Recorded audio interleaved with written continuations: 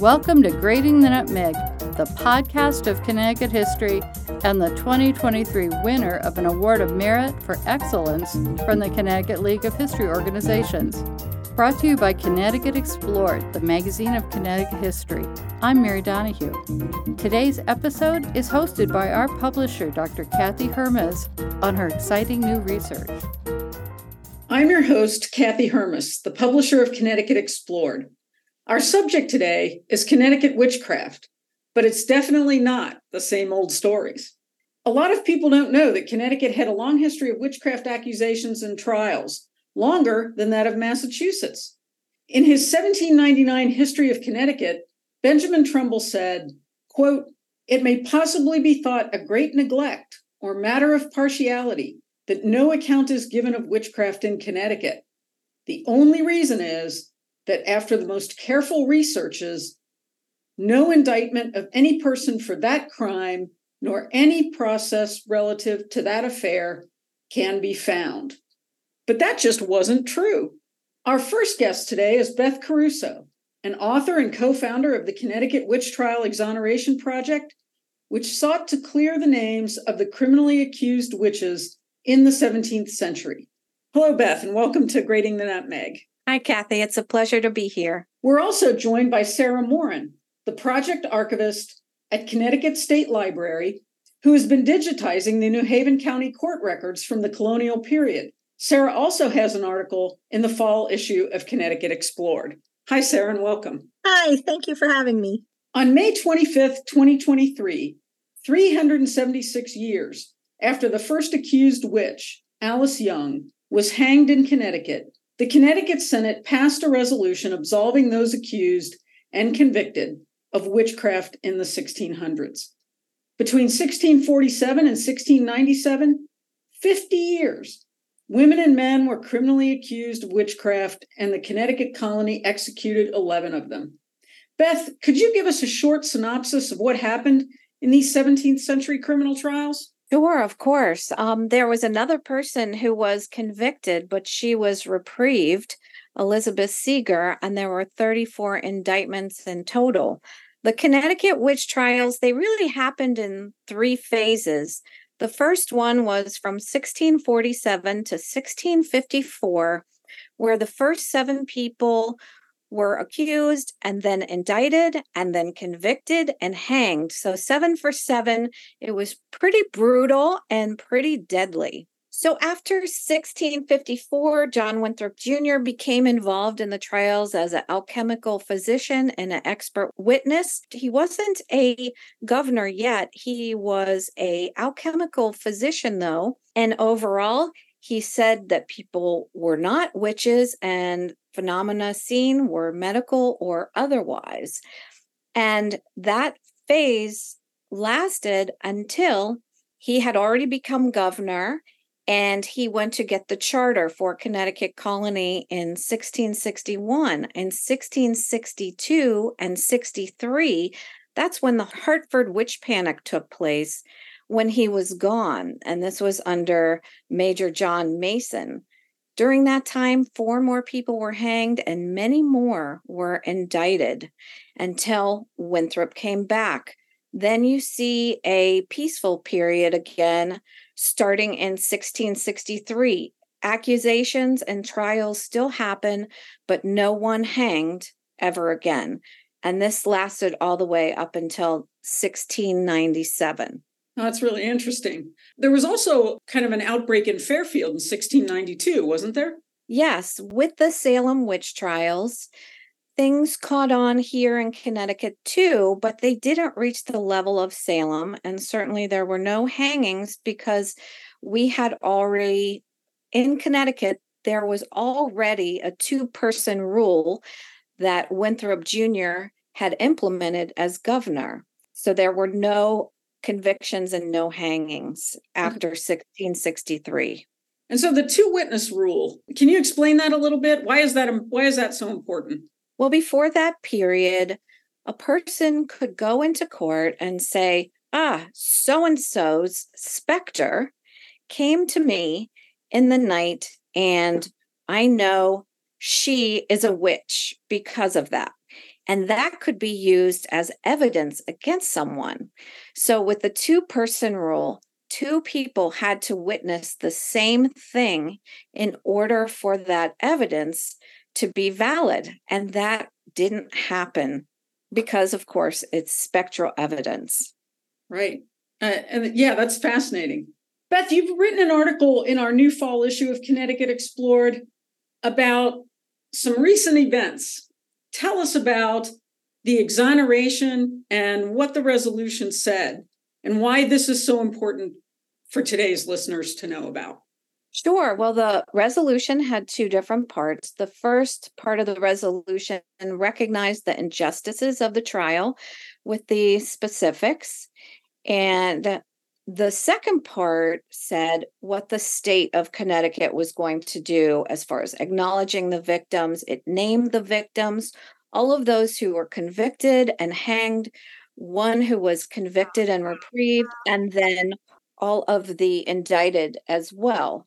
It also apologized to families. Would you like me to read a couple pieces of that to you? That would be great. Okay, sure. This is not the entire thing, but this is the tone of it. And might I add, our wonderful host, Dr. Kathy Hermes, wrote most of this resolution. I helped a little bit, but you wrote it, and it's wonderful. Thanks for the shout out. Whereas the courts in early colonies of Connecticut and New Haven indicted at least 34 women and men for the alleged crime of witchcraft and convicted 12 of them, executing 11. And it is now accepted by the historical profession and society as a whole that all the accused were innocent of such charges, whereas legal procedures differed at the time, and many practices of the court would no longer meet modern standards of proof, so that the miscarriage of justice was facilitated by such procedures. And the whereas continue on for a little bit. All the people are named. And then we get to, I think, since I can't read this whole part, I think this is probably the most important part to descendants. Be it further resolved that the state of Connecticut apologizes to the descendants of all those who were indicted for the crimes of witchcraft and familiarities with the devil, convicted and executed for the harm done to the accused person's posterity to present day. And that was very important because a lot of these reputations were tarnished for generations, and there was real generational trauma. I should point out, too, that with your writing, a lot of this, it was changed in the House, some of it, but you are a legal scholar during this time and have a JD. So that really meant that there were fewer changes, I think, than normal in the legislature. Thanks for reading that. And we'll post the resolution in the show notes so that people can look at it for themselves. So just real quick, those resolutions come up before in the legislature. What do you think made it different this time that it was able to pass? Well, there were a lot of things. When it first came up in 2008, there was no social media. And so social media really, post after post after post, we were able to reach a lot more people than in 2008. Also in 2008, I think the public at large really didn't know anything about the Connecticut witch trials. There were a few people here and there. There were only a couple books about it. But by the time we went and did this resolution, there were many more books, both fictional and nonfiction. And the third, I think, most important factor is we found a real champion who believed in the resolution and was going to, do the hard work behind the scenes to make it happen. And that was Representative Jane Garibay of Windsor. She did a lot of work behind the scenes. And then Senator Saud Anwar joined her in January. Beth, tell us some of the reasons why women in the 17th century were accused. What beliefs did the New England colonists hold about the kind of women who were purported to be witches? Well, first of all, it was a misogynistic society. They thought women were the weaker sex and more susceptible to demonic forces. A lot of these women, they were just in the wrong place at the wrong time. Some of them were women who may have spoke their minds and not have met the ideal Puritan woman, the helpmate, may have had some more opinions than her husband. And a lot of these women, not all, but some of them had fewer children or no children, which went against the grain of the be fruitful and multiply, both from a biblical perspective and then also from a political perspective. The English, they wanted to populate, they wanted to, take over with an increased population, both the Dutch and the Native Americans. So they didn't feel like these women would have been helpful if they didn't have a lot of children. Some of the other factors might have been they might have been convicted of a previous crime, and that could have applied to men as well.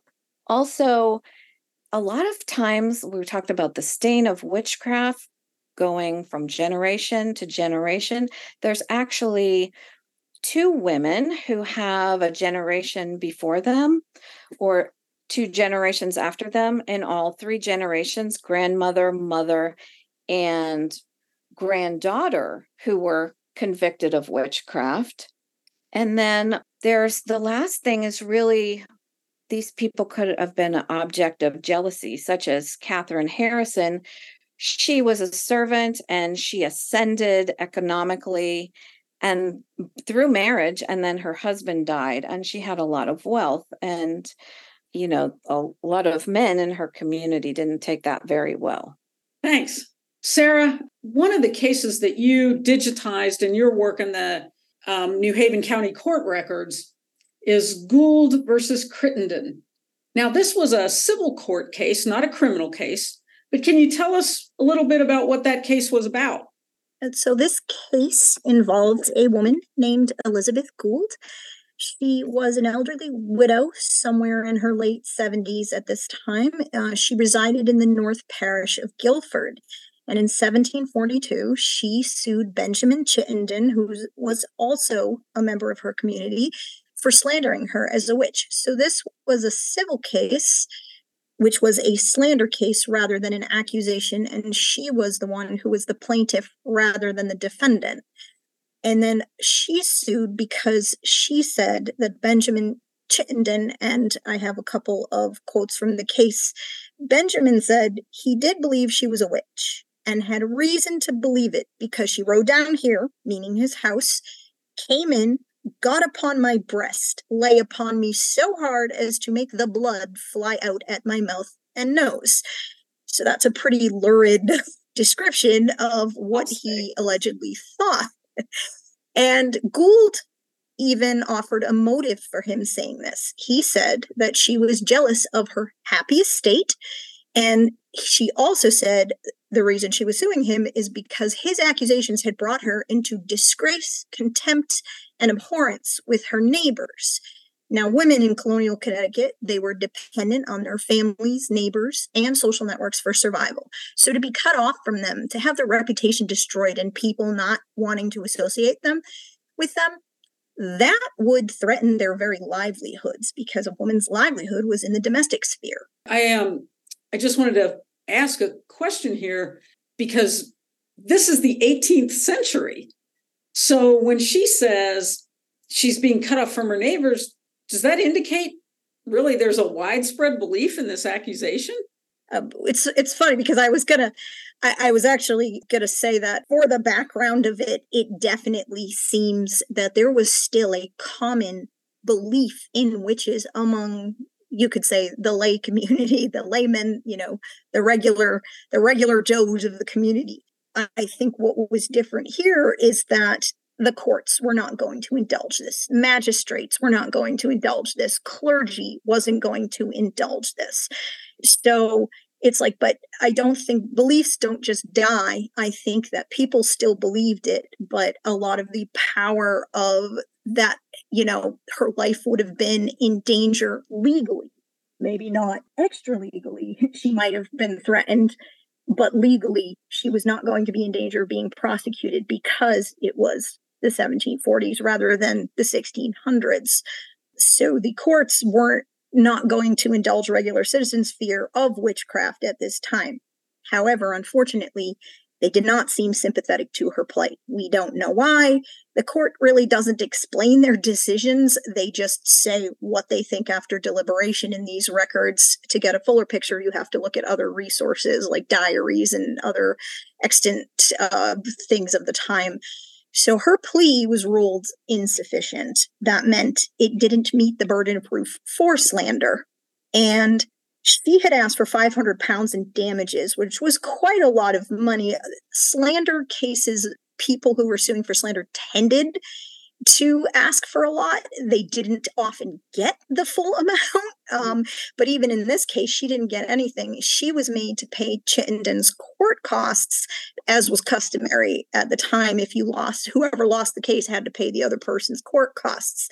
So, of course, she appealed to the Superior Court. And I'm really excited once we get into the Superior Court records, which should be soon. I'm hoping we find out more about this case and how far her appeal went. Yeah, well, and we'll have to get an update in Connecticut Explored if you find the new. If Absolutely. Did you know that you could buy a digital-only Connecticut Explored magazine subscription?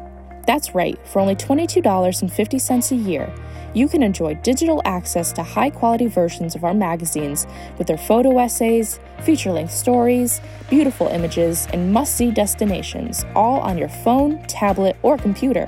Purchase your digital subscription at ctexplored.org/subscribe and sign into your account to view the magazines in a full-spread, full-color digital format or download as a PDF. Interested in reaching an audience of culturally active, lifelong learners?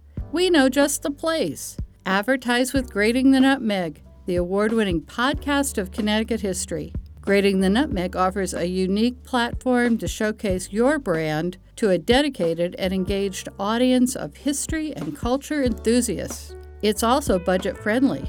To become a Grating the Nutmeg sponsor, email our ad manager at admanager@ctexplored.org and start advertising with Grating the Nutmeg. You know, Beth described some of the reasons that women were accused of witchcraft in the 17th century. In what way is Elizabeth Gould typical or atypical of people who were accused of witchcraft? Like, what attributes did she have that perhaps made her a target? She had, unfortunately, quite a few. And as I was sort of discussing before, the prosecution of witchcraft is a process. I think that in the pop culture mindset, all you had to be like, well, someone flew at me and they sent their specter. And it's like maybe during witchcraft panics, but it was a whole process. You had to have multiple factors required. So the belief of the townspeople, the testimony of more than one neighbor and relation, as was discussed earlier, the support of the magistrates or the clergy or both, specific demonstrable harm done to a person in some way by the alleged witchcraft. So, and then you had women who were more likely to be accused were age 40, unmarried, female heirs of property with no brothers or sons. And as Beth said, personalities define the ideal female archetype of the meek helpmate. Because if they were openly discontent with their lot, if they tried to fight it in any way, and they openly expressed anger, didn't accept their place in the narrowly prescribed social order, they were therefore a threat to it. So Elizabeth Gould, looking at her, she was elderly, she was a widow, she had a very nice inheritance, and she had done alleged harm, according to him. Unfortunately, what the court records they don't tell us is how well did she actually get along with her neighbors? What was her personality? And most importantly, what was the nature of her relationship and her interactions with Benjamin Chittenden up to this point? It would be really interesting to see the dynamics at play that were underpinning this accusation, which we can only speculate without more information from other sources. Yeah. And she was widowed for quite a long time, right? Which I think can make a difference too, the lack of, as you mentioned, the lack of male protection. Yes. In The Devil in the Shape of a Woman, the historian Carol Carlson identifies a statistical correlation between women in the 17th century who were tried for witchcraft and women who owned or inherited property when most land was passed down through male heirs. So we've talked about this already a little bit, but do we know anything about how extensive Elizabeth Gould's property holdings were? Is this an area that, we should look into more? Oh, absolutely. I was doing research on this case to write a blog post on it for the Uncovering New Haven blog, and there were some lovely individuals that contributed quite a bit to find a grave. So I found a jackpot there. And according to the research that was contributed to find a grave under Benjamin Gould, her husband. So many repeat names. We got Benjamin. So Benjamin Gould. So Benjamin Gould appeared to have died in 1718. So we're looking at quite a long time where she was a widow. She never remarried, or at least as far as we could say without further research. And it seems like her late husband's will offered a huge economic disincentive. Now, the legal minimum inheritance for women at that time was the use of, not the ownership of, but the use of 1/3 of marital property. And this was called dower or widow's thirds. And this comes from English common law that was continued in the colonies. So according to this research, Benjamin had made his wife Elizabeth the sole executrix, and he willed to her all his real and personal property of whatever kind: land, buildings, household goods, chattel, cattle, movables, immovables. But if she died before him, which obviously she didn't, if she remarried or she died as his widow, all that property was going to be willed to her, to their 4 youngest children, which I'm not sure if she was a mother of them or not. But he had 3 sons and 1 daughter, and it would be equally divided between him. So I could definitely see another member of the community being really jealous over her, quote, happy estate. And there is another factor I wanted to mention along with that. The 1740s, it seems awfully late for witchcraft, but there was religious tension in Connecticut during this decade because there was a great awakening going on, a religious revival happening in the colonies. And this, I think, definitely contributed to the atmosphere of fear and division that would lead to these kinds of witchcraft accusations, even well after Salem. I'm really glad you brought that up. I think that is an important factor. And a lot of people, of course, because most people study the 17th century and we haven't had 18th century witchcraft accusations brought to the fore, we don't think of perhaps what the Great Awakening was generating in that regard. Oh, yeah, absolutely. Yeah, that's another line of pursuit for some graduate student. Yep. The 18th century is chock full of very interesting things because it was such a transitional era. You really see, you still see the Puritan mindset in the early, especially in the legal thinking. And you see it transition to what we would call a more modern mindset, industrial age mindset. So it's really a watershed. And then, of course, you have the American Revolution. So you really see the transition in thought over the century through legal cases. It's fascinating. Sarah, as an archivist, and Beth, as a historical novelist and researcher, I would like to ask you about another article in Connecticut Explored, the one that I wrote, about a teenage girl, Susanna Howard, who made an accusation against Dr. Alexander Williamson, a physician who was treating Susanna's father, Samuel Howard. Williamson treated Samuel for 8 months with various treatments. And I remember reading those documents and thinking, poor Samuel Howard, when he wasn't purging, he was getting constipated. And it was just a terrible, terrible cycle. When Samuel Howard didn't pay the doctor, Williamson sued him. And that's when Susanna made her statement to the court. And here's a brief excerpt. Sometime in the last summer past, I heard Dr. Williamson say that at my father's house, that he could charm a snake to death in speaking a few words. Susanna testified, and further he said that in England, in a by-place, there was a circle, and he went into it, and he had a book that he read in. And after he had read a while, he raised the devil, and the devil strove with him for the book, and he held it fast under his arm. And after that, he opened the book and read. And there's a lot more about how he could raise the spirits, how he could bewitch a witch. What are your thoughts about this accusation from 1715-16? Again, in a civil case, no criminal case was instituted after she gave this testimony. But what comes to mind when you see this happening? And I'll start with Sarah and then go to Beth. Thinking about the case, and I often like to think about what are the underlying social dynamics and what are the underlying power relationships and the position people have in society. Puritans were all about hierarchy and order. It was one of their most cherished values. So here we have a girl. She is a minor, a female child. She's accusing an adult, a physician, a male, who, as when we had talked earlier about this, who I understand, and please correct me if I'm inaccurate, was a newcomer to town, but he had powerful friends. And her father was in debt to him. So there's some really interesting dynamics here. So I think looking at those factors, she doesn't come out on top here. And we're not in a panic or a situation where the normal rules are upended and pretty much anything goes and anyone is accused. And I think another thing is this happened after Salem. So you would be far less likely to have the buy-in of the social elites like magistrates or clergy for this to go somewhere. And kind of reading the tenor, I could see it being really easily dismissed as, oh, he was just pulling your leg, like, oh yeah, I have this book. So I can kind of see it going that way. And that's just from my limited knowledge and what I would speculate. So I'm sure Beth will have a lot more to say that she'll be able to add. Well, I'm struck that the accuser is very similar to the 17th century accusers, tween or teenage girls.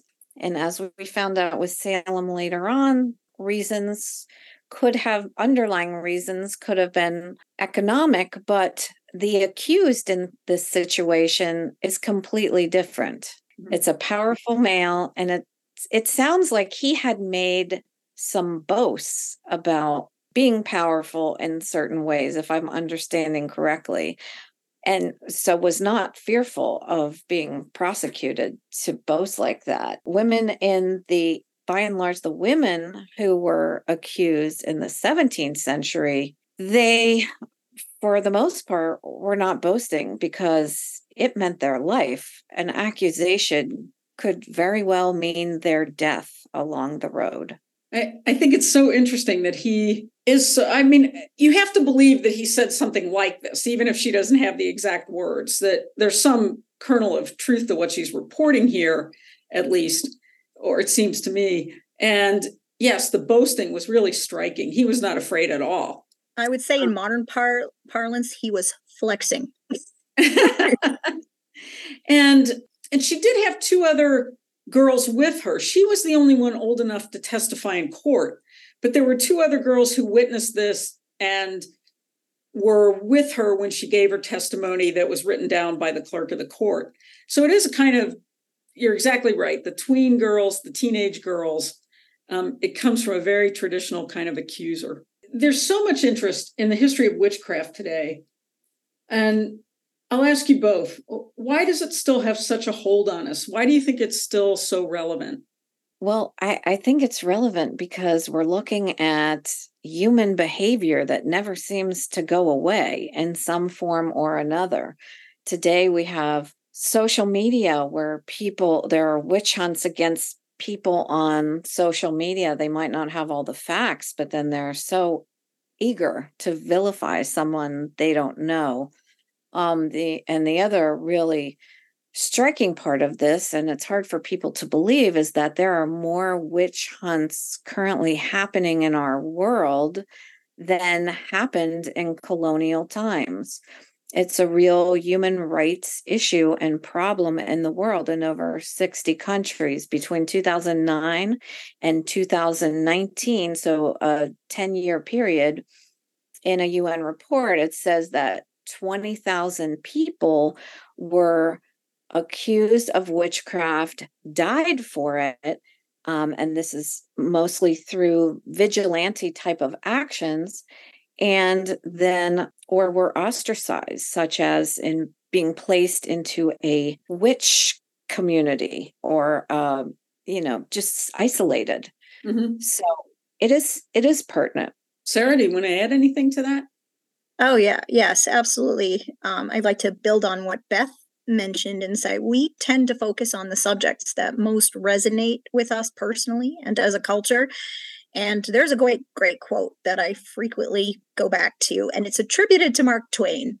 History doesn't repeat itself, but it often rhymes. So the Puritans, they may be long gone, but we still haven't entirely shed some of their values. We as a culture are still fighting on many fronts, battles over hierarchy and order. For example, we're still grappling with the concept of how much autonomy is it right for a woman to have. Witches are such a fascinating concept because they're about women taking power into their own hands without the permission or supervision of men. And some people in our culture, we embrace this concept. It offers freedom from an impressive hierarchy, but there are other people in our culture, they're frightened because when historically marginalized groups, and I also see this with people of color, with women, with LGBTQ, as these groups gain more economic power or personal freedom, there are some who see this as a threat to their own position and privilege. And trends might wax and wane, so maybe next Halloween we'll be talking about zombies or something, because there's a lot of great symbolism there about dehumanization. But I think it's my suspicion that we're going to continue to be fascinated with witches on some level until we resolve our issues with hierarchy, power, and human rights in our culture. Thank you both so much for being here today. Unfortunately, we have to stop with our podcast, but I invite people to go read the articles in the fall issue of Connecticut Explored. 3 articles, all involving cases of witchcraft or the exoneration. And keep doing research, keep digging in the archives. I think we're going to find more documents like the Susanna Howard testimony, like the Elizabeth Gould case, as we start digitizing more and more court records. And thank you both for your work on this very important subject. And thanks for being here today. Thank you, Kathy. Yes, thank you. I want to thank our guests today, Beth Caruso and Sarah Morin. Beth Caruso is a Windsor author who writes historical novels, including her novel, One of Windsor, about Alice Young. She's also published original research about the Connecticut witch trials. Sarah Morin is a project archivist at the Connecticut State Library.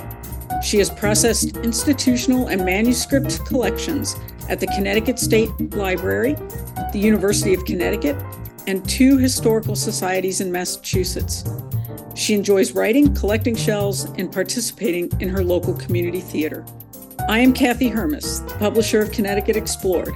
Beth Caruso and I are also the authors of Between God and Satan, Thomas Thornton, Witch Hunting, and Religious Mission in the English Atlantic World, 1647 to 1693, published in Connecticut History Review in the fall of 2022.